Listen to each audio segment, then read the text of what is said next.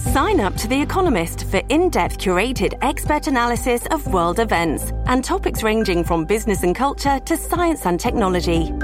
You'll get the weekly digital edition, online-only articles, curated newsletters on politics, the markets, science, culture and China, and full access to The Economist Podcast Plus. The Economist is independent journalism for independent thinking. Go to economist.com and get your first month free. Welcome to TYT Interviews. I'm Anna Kasparian, and I'm very excited about the interview that's about to take place, although I want to warn everyone that it's regarding the issues of cultural appropriation, which seems to be a very hot-button issue online. Now, this is an issue that I've evolved on quite a bit just over the last few weeks. I wrote a column about this in Raw Story, and some of the reaction that I got from it was discouraging, to say the least. A lot of people are unfortunately not willing to listen to different perspectives, different points of views when it comes to this issue. And so I want to give you guys proper warning prior to watching this interview. If you are closed-minded, if you have no interest in understanding different points of view different points of views on this issue, then don't waste your time. Don't go ahead and write negative comments about it. If you are open-minded and you are interested in learning about this issue, then I think that you're going to enjoy this conversation. Now, joining me right now is Fumes, who is a DJ and blogger. And the reason why she is the person I'm interviewing right now is because we had some disagreement a few weeks ago on Twitter. The conversation kind of started after we did a video on Rachel Dolezal and also a video on Kylie Jenner's cornrows. And I'm not entirely sure which issue Fumes was upset with, but she tweeted some criticism at me, and I tweeted back in a very defensive way, and it kind of devolved a little bit. And then finally I realized I'm being unprofessional. I want to understand her point of view and different perspectives when it comes to these issues. Now, Fumes, I want to give you an opportunity to introduce yourself. Thank you so much for coming on the show. Okay, thank you for having me. Hi, I'm Fumes. I am a tweeter and a blogger and just very opinionated, and people do like my opinions. And I try to make sure that the youth, the millennials, are into politics and into, racial issues and current events, because if we don't learn our history, then history will repeat itself. And that's what I make sure that I do. Being on my Twitter, and I have a large following on Twitter, and I just wanted to make sure ever since, last year when I started, the cultural appropriation started coming in, fashion shows and things like that. That's how I started reaching out. And then when the whole Mike Brown situation came out, that's when it just started just a firestorm of collective events with Black people getting shot and killed. Yeah. And it's very important to acknowledge. So that's why I use my words for and my platform for. It is important, and nothing makes me realize how divided we are as a country than all these different issues that are coming up, whether it be something like cultural appropriation or people getting shot and killed when they're completely unarmed.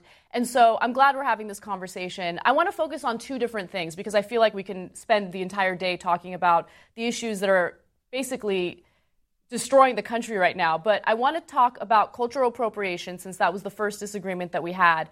And then I want to talk about the Black Lives Matter movement and what's happening with Bernie Sanders' campaign right now. That's another very controversial issue, and I want to get your thoughts on that.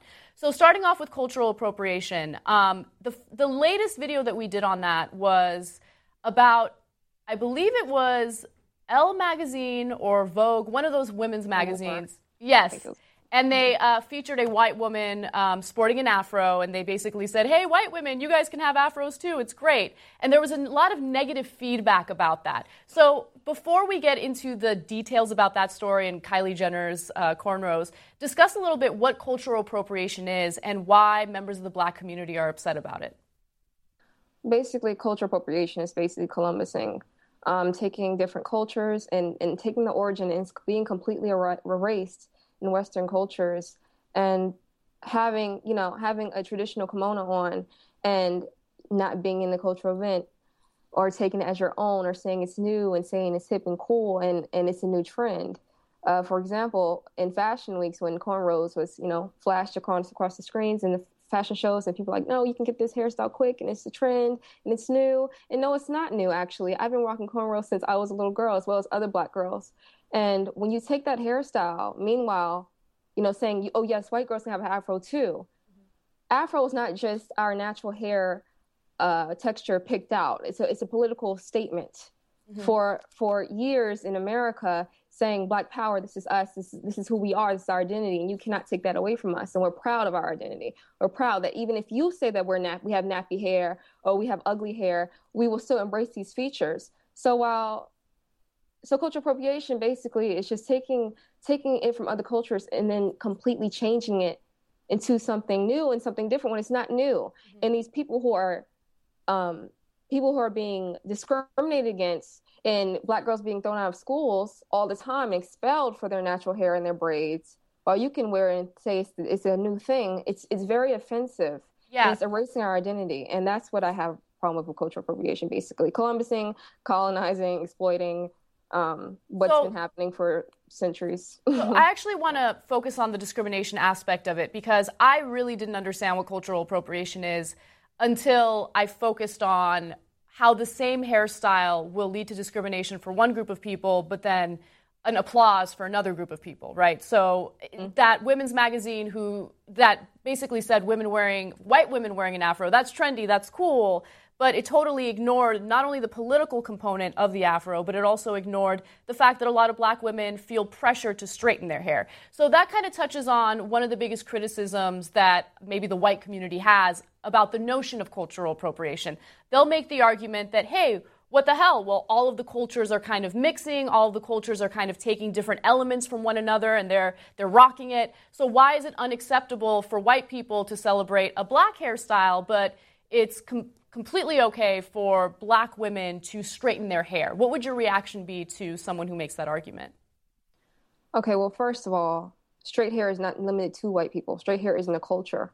So it's not, I mean, people who have straight hair, it's a whole oasis of people who have straight hair. It's not a culture. Box braids and an afro is our culture. That is our culture. I cannot put a bindi on my forehead. I can't do it because that's cultural appropriation. I respect that culture. I respect that. But it's the same thing. However, straight hair isn't the thing. And when people say, oh no, Black women wear weaves or Black women do this, even though every other race wears weaves and every other race straightens their hair, it's not a culture that you're, taking from. Because I have a weave in my head, which every race does. Or when people straighten their hair, which every race does, is certainly, not even what cultural appropriation people say from white people because they want to claim something, is also from Black men as well, and saying, oh, we hate ourselves, or oh, we want to be white, or all this and that. So it's just, Black women in general, it's just, we can't win. We can't win. It's just damn if we do, damn if we don't. So do you feel that Black women feel a lot of pressure to change the natural texture of their hair just so they can survive in society? Because that was argument. Definitely. That was an argument that I read about, and I didn't really put too much thought behind it until I kind of understood what was going on. Because, if you are being interviewed for a job and you are sporting your natural hair texture, do you feel like you get treated differently than someone who does straighten their hair? No, it's always the standard of looking as European as possible. Even historically, when relaxers came out and Black girls felt like, when I was growing up, I felt like that was just how you transition into being a teenager. I mean, Black girls just get permed. That's what it is. It's just, we don't, it's the mindset that our hair is nappy, our hair is unacceptable. And if we apply to jobs and in job discrimination or just go to schools, they say, no, you have to straighten your hair. You have to Europeanize yourself and look that standard. In any situation as well, other situations, if you're looking more European, is your skin tone. The dark skin and light skin debate and controversial issues are still going on in the Black community, and it's so deeply rooted since slavery. And the lighter you are, the better chances that you have at getting a job. The European features that you have is the better chance of getting a job. The straighter that your hair is, better chance to get a job. So it's not just that we just want to straighten our hair and look a certain way. No, it's just that we have been conditioned since childhood that our hair is nappy, our hair is unacceptable, our hair looks like wool, and it's disgusting. And not even just from society itself, but society has conditioned, people who are of our own community, shaming others. The natural hair movement is so important right now. Relaxer sales are just dropping, which is really, really good, because women are learning, hey, my hair is beautiful. Hey, my hair is nice. And I can do what I want with it, and I don't care about your opinion. And that's what's really important today is the natural hair movement. And that's why, again, the white people are trying to go, oh, no, we're in the natural hair movement too. It's natural hair. But it's a difference because our natural hair means so much, has such more of an impact on our self-esteem than your natural hair. Society treats our natural hair much different. So it's just a statement. So I want to talk a little bit about Kylie Jenner and just specific people that have been attacked for cultural appropriation. So my understanding is the bigger issue is the way society reacts to, let's say, white women who will sport, traditionally black hairstyles versus the way that they react to black women who sport their natural hair. And so there's obviously a double standard there, but it seems as though the black community doesn't really necessarily attack society as a whole, but they attack the individual who might be celebrating a particular, black hairstyle or a black element of culture. Do you feel like that is a successful strategy in getting the message across about cultural appropriation? Because I can say from my personal experience, if you look at those stories on the surface, it seems like someone who actually likes black culture is being attacked. So how do you kind of get the messaging across so people understand that it's not necessarily about attacking a specific person, but attacking the way that society deals with these issues? I think I would say it's such a tricky situation because of, at one point, there was like a 14-year-old girl being attacked on Twitter, like just attacked on Twitter. And I was like, she's 14 years old. She's 14. Like, let's calm down here. Let's chill out. She's 14. It's a form of harassment, and I'm sure she doesn't mean it. She said repeatedly that she didn't want to offend, but at the same time, it's still it's still that double standard that bothers me. So I'm not sure. I think the fashion industry and these fashion magazines are really the ones to attack. Because Cosmopolitan recently they featured Senegalese twists, and that's a form of box braids, and they only featured about a couple of light-skinned women, racially ambiguous women, and the rest were white. So I think when people read these magazines or people read these publications, then that it has an impact on them, and they want to do it. So I think who to attack is more like the fashion industry, who's sporting these on the runways, on magazines that are, promoting this hairstyle. It turns people off when a specific person who seems to really like black culture is being attacked. And I totally understand the double standard in society, and that's an issue that needs to be addressed immediately, but it's difficult to address it because I feel like there's a lot of misguided anger toward one or two people, when in reality it's about how we as a community look at beauty and fashion, and we give one group of people all the credit in the world and another group of people all the discrimination in the world. So I agree with you that it's a tricky issue. I'm not quite sure either what the correct strategy is to get the messaging across, but it takes a very, very open-minded person to kind of scratch beneath the surface and understand what's really happening with these beauty standards and the double standards that exist. Right. But I don't critique anyone who, I don't critique, if I see, like recently when I saw a white woman, she had locks in her head and she had nerve to call them dreads, but whatever. She has nerve to call them dreads, and she's saying the N-word, and she has like hip hop posters. She's like, yeah, I'm down. Yeah. I'm down for the cause. And I'm just like, no, you're not. That's not how you do it. So right. that in that way, that's very offensive to me. And I mean, it's in a way, it's like a each one teach one, situation. But I think the really bigger problem that we have to attack is these companies and these fashion industries that are promoting this idea. Because honestly, it did not start so recently. However, with stories like Rachel Dolezal, who's the epitome of cultural appropriation, is just, I think that's appropriate, and understand that you cannot feel down, you cannot feel black, you cannot feel down for the cause because you like it. To be an ally is, the best way to be an ally is to appreciate, not appropriate. Okay, I love Japanese culture. I'm not going to touch it. You know what I'm saying? I'm not going to touch it. I'm not going to take it and put it on. Okay, so that's an interesting point, because people will actually criticize what you just said. They'll say, well, how can we be equal to one another? How can we celebrate one another when we save components of our culture to ourselves and we don't share it with others? Because when you do that, and it's the history of colonization and exploitation and taking things and, exploring countries and taking, I mean, it's just a history of happening and the damage that is caused. And the culture is being forgotten and the culture is being diluted when you do that. For example, with the Bini, it has such a spiritual connection. It's not just jewelry. So when you use it as jewelry, it just dilutes the whole entire meaning of it. Mm-hmm. You understand? So you're more concerned about it being used as a costume as opposed to being used as something that actually has a historic meaning behind it. Yes, definitely. Okay, that's interesting. I mean, it's an interesting point of view, but I could also understand the perspective of people who think that kind of mentality kind of keeps us divided. But I do believe that certain components of people's cultures do have historical meaning, and it's important to pay tribute to that while you celebrate it. So, I mean, there's a lot of nuances in issues like this, and I think it's difficult to get the messaging across. But I do appreciate you answering these questions, especially considering how complicated this is. Now, I want to pivot a little bit toward a bigger political issue that's happening in the country right now. Bernie Sanders has been, in a bunch of rallies. He was at Netroots Nation. Recently, he was in Los Angeles doing a rally. He was in Seattle. And when he was at Netroots Nation and Seattle, he got interrupted by Black activists who felt that he wasn't doing enough for the Black community.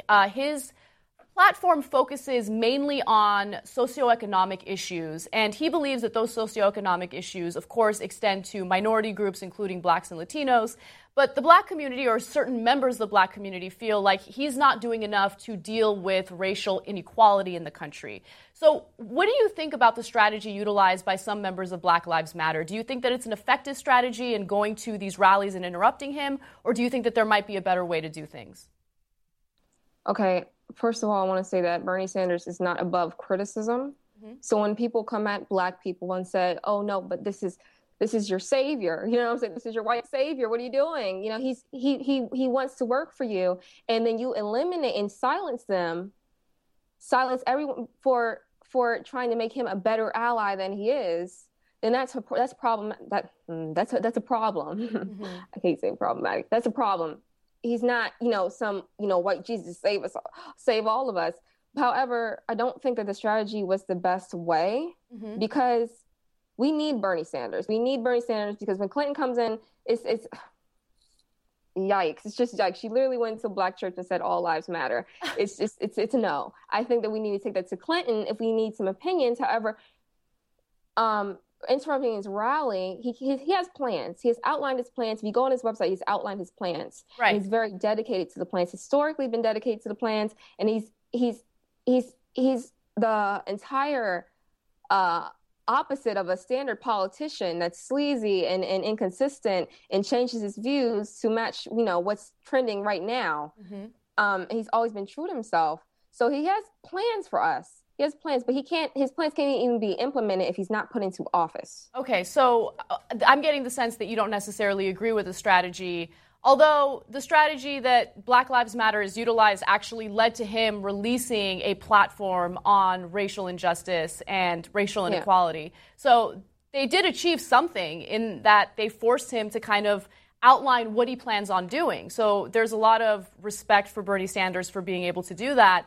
So it seems as though they got Bernie Sanders on board to focus more on racial inequality. But a lot of the supporters for Bernie Sanders are now being very turned off to the Black community and also the issue of racial injustice and racial inequality. What's your response to that? Well, there were two instances of the protests, right? Of the rallies. I was talking about the most recent one, the one that happened the other day. Mm-hmm.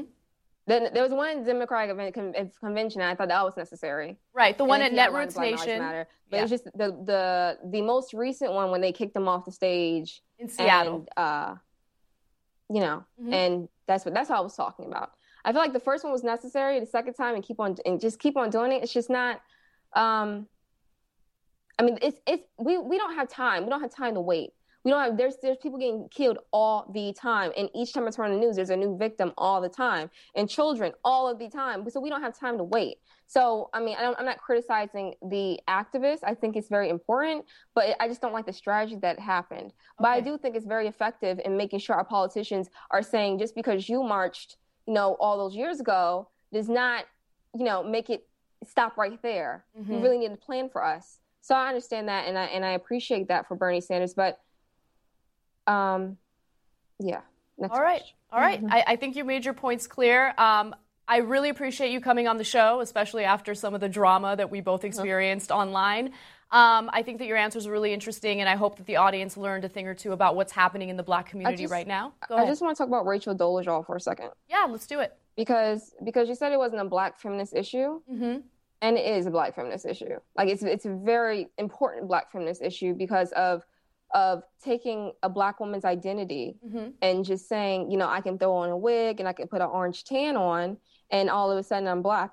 And then a lot of arguments is that, oh no, she's NAACP. Oh my God, she's worked for Black people. You need to be grateful. She can be Black, and that's not it. That's not how it works. So okay, let me share my perspective on this, and then maybe we can go back and forth about it a little bit. So the whole notion of cultural appropriation is taking someone else's culture, celebrating their culture, but not actually celebrating the people, right? Ignoring the issues that those people have had to deal with for a long time. Rachel Dolezal might be someone who's an example of cultural appropriation, but not only does she celebrate the culture, she has celebrated the people, she identifies with the people, and she has fought for the people. So the reason why I was willing to kind of dismiss her and not be so critical of her is because I don't think that she's an example of someone who hates the Black culture or wants to fight against it. I see her as someone who identifies with it so deeply that she wants to fight for it. So I think that's the reason why I had a very negative reaction to some of the criticism she got. I don't really know what she did that was so wrong. Yes, she lied to people about what her identity is, what her born identity is, but being born one identity is different from what you actually identify as. So the reason why I'm also very empathetic toward her is because I'm born an Armenian woman, but I have a hard time identifying with certain elements of Armenian culture. I identify, as ridiculous as this might sound to some people, I identify more with Latino culture.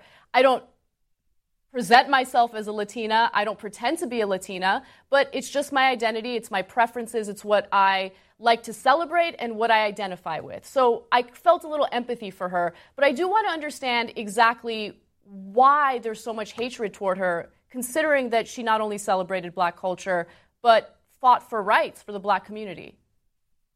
Well, there's a lot of people and white people and other cultures as well who love Black people and celebrate Black people and even fight for Black people. However, I don't care. I don't care how many marches that you've walked. I don't care how many times that you've shouted that Black Lives Matter. Is not when you put on this costume, you're completely. It's just completely erasing everything. It's not giving you points. Especially when she made up hate crimes for herself. Yeah, that was a big issue. Yes, she sued Howard University. So it's clearly not. It's clearly not something right with her. It's just not right. It's not right. When you make up hate crimes, that's when you cross the line. Yeah, I mean, look, I agree with you. I agree with you about her suing Howard University. That was ridiculous. Okay, and the NAACP getting rid of her was totally fine in my book as well because she was being deceptive of her identity. But after all was said and done, after she got all the criticism in the world and all the hatred that you could imagine, she had that interview with Vanity Fair and she said, look, this is what I identify as. This is my identity. And if people don't like it, I don't know what to say to them.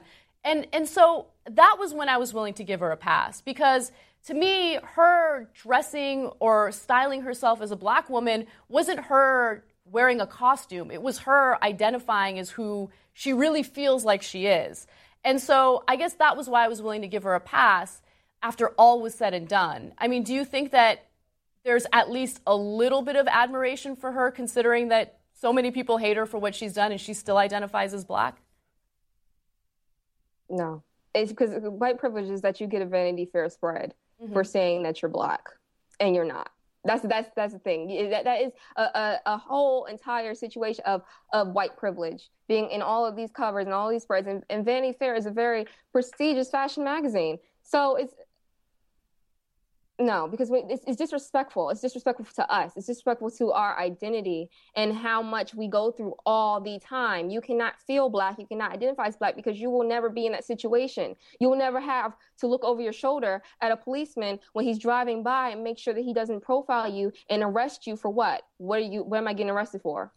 for resisting arrest. That's what you're getting arrested for. Right. So but wouldn't you argue that you never have to do that? Wouldn't you argue as long as Black people are being treated like dirt,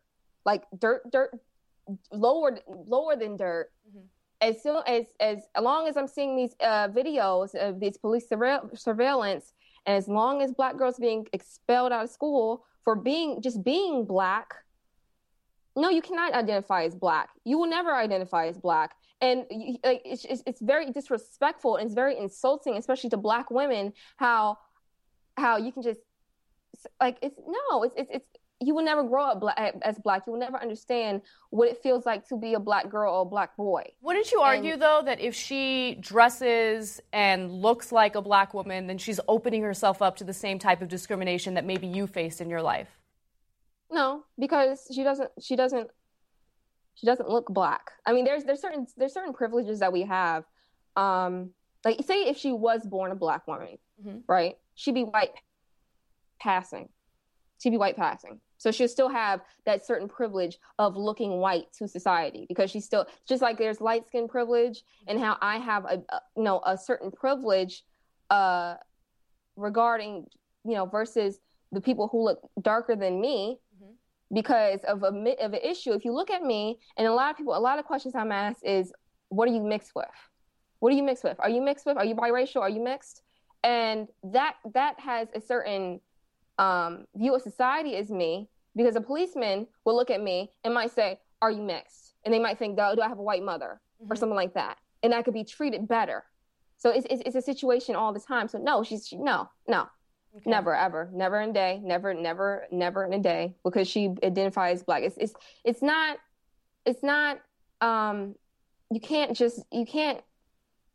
just because she put on a costume does not make her Black. There's certain experiences, and not just aesthetic of looking Black, but it's the experience of looking Black. It's the discrimination of looking Black and being torn down and saying you are not good enough all the time for looking Black and being Black. So no, she cannot identify as Black. She can't. No, that's the essence of cultural appropriation, and it's very insulting.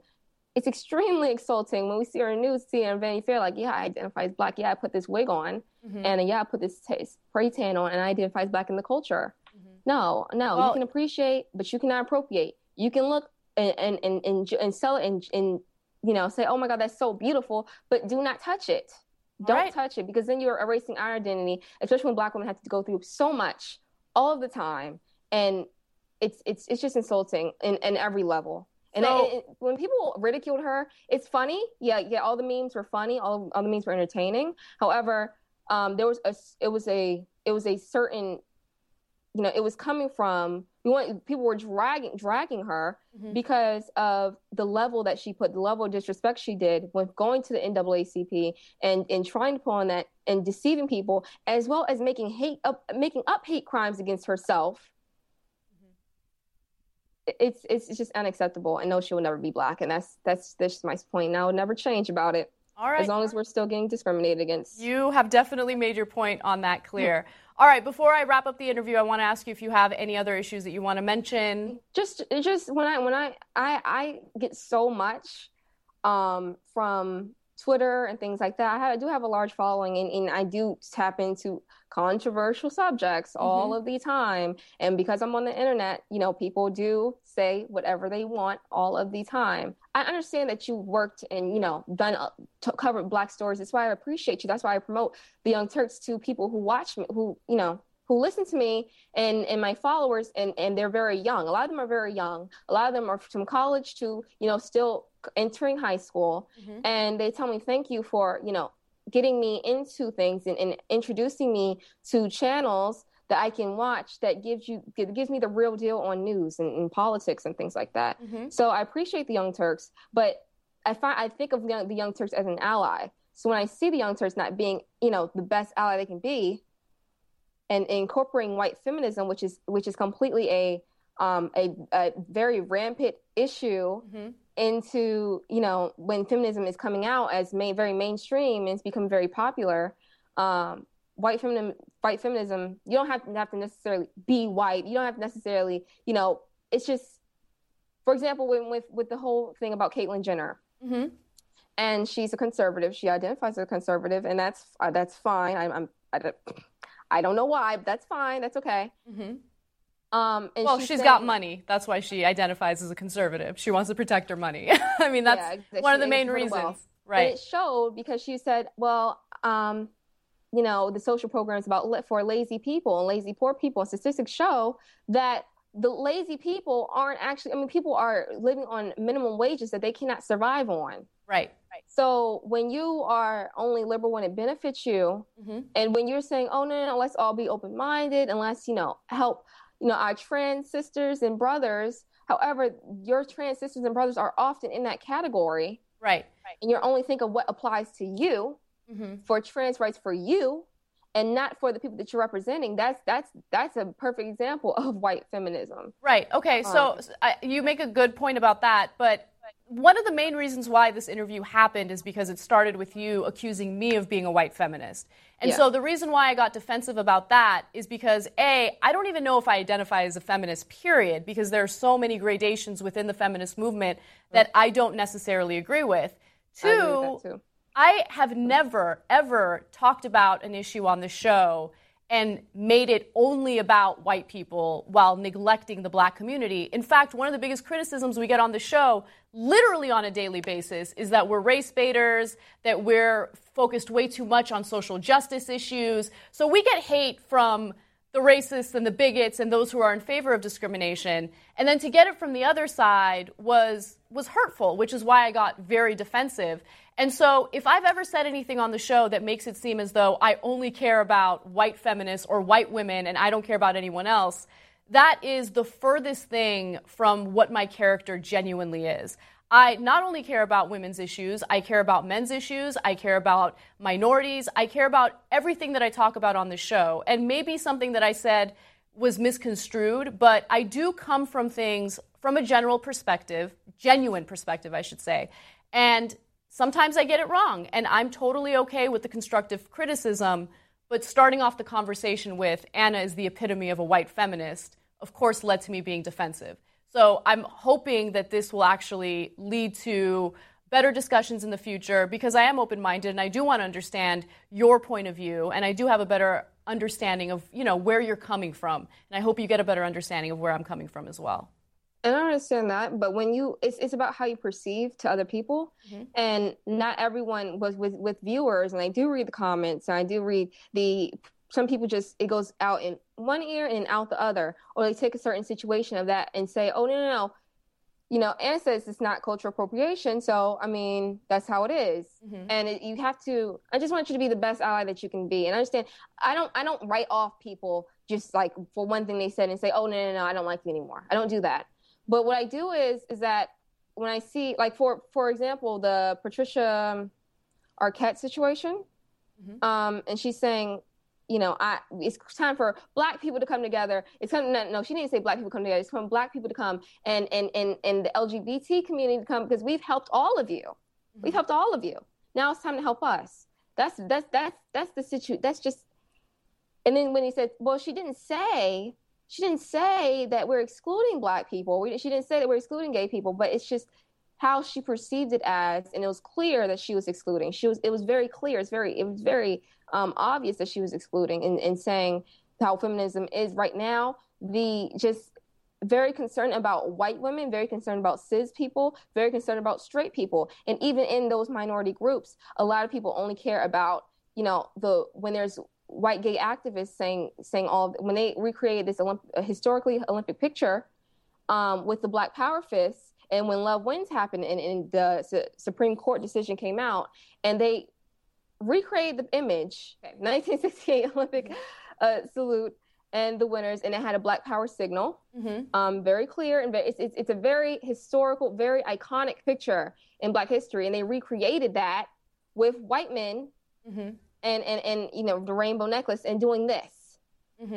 What are you doing? So we want to include all minorities in feminism and understand that feminism is intersectional. True feminism is intersectional. It's not just about women. It's about men as well. It's not about just, you know, white women. It's about black people and all of people of color, all of them, all the LGBT community, including the LGBT people of color, as well as the trans people of color. And we just want to make sure that that all everyone those is issues are included. So when talk about cultural appropriation, that is a feminist issue as regarding, the equality, the political and social and economic quality of the sexes and the genders and the sexualities.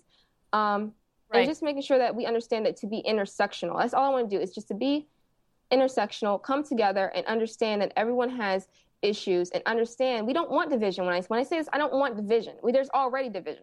Or we must recognize that division so that we can understand and thoroughly understand the problems and the solutions, because we have to recognize that people of color and white women do not have, in feminism, or white people do not have the same rights, do not have the same opportunities. So we need to recognize that division in order to close the division. Well, Fumes, I think you did a good job articulating that, and hopefully members of our audience understand your point of view. I appreciate you coming on the show. Can you please let them know where they can find your Twitter account and also your Tumblr page? You can find me at, my Twitter is WLZKHALLFA. It's technically Wiz Khalifa, but it looks like Wiz Khalifa. And then my Tumblr is Brown Girl BRW. and then the dash is grl.tumblr.com. And I'm a tweeter, I'm a blog, I'm opinionated, I'm carefree, and I am and I just speak it how it is, and I'm very unfiltered. All right, guys. I hope you enjoyed. I hope you guys enjoyed the interview. Make sure you check her out. She definitely is very opinionated. And you guys can obviously find me on Twitter as well at Kasparian. Thank you so much for watching, and I hope you appreciated this TYT interview.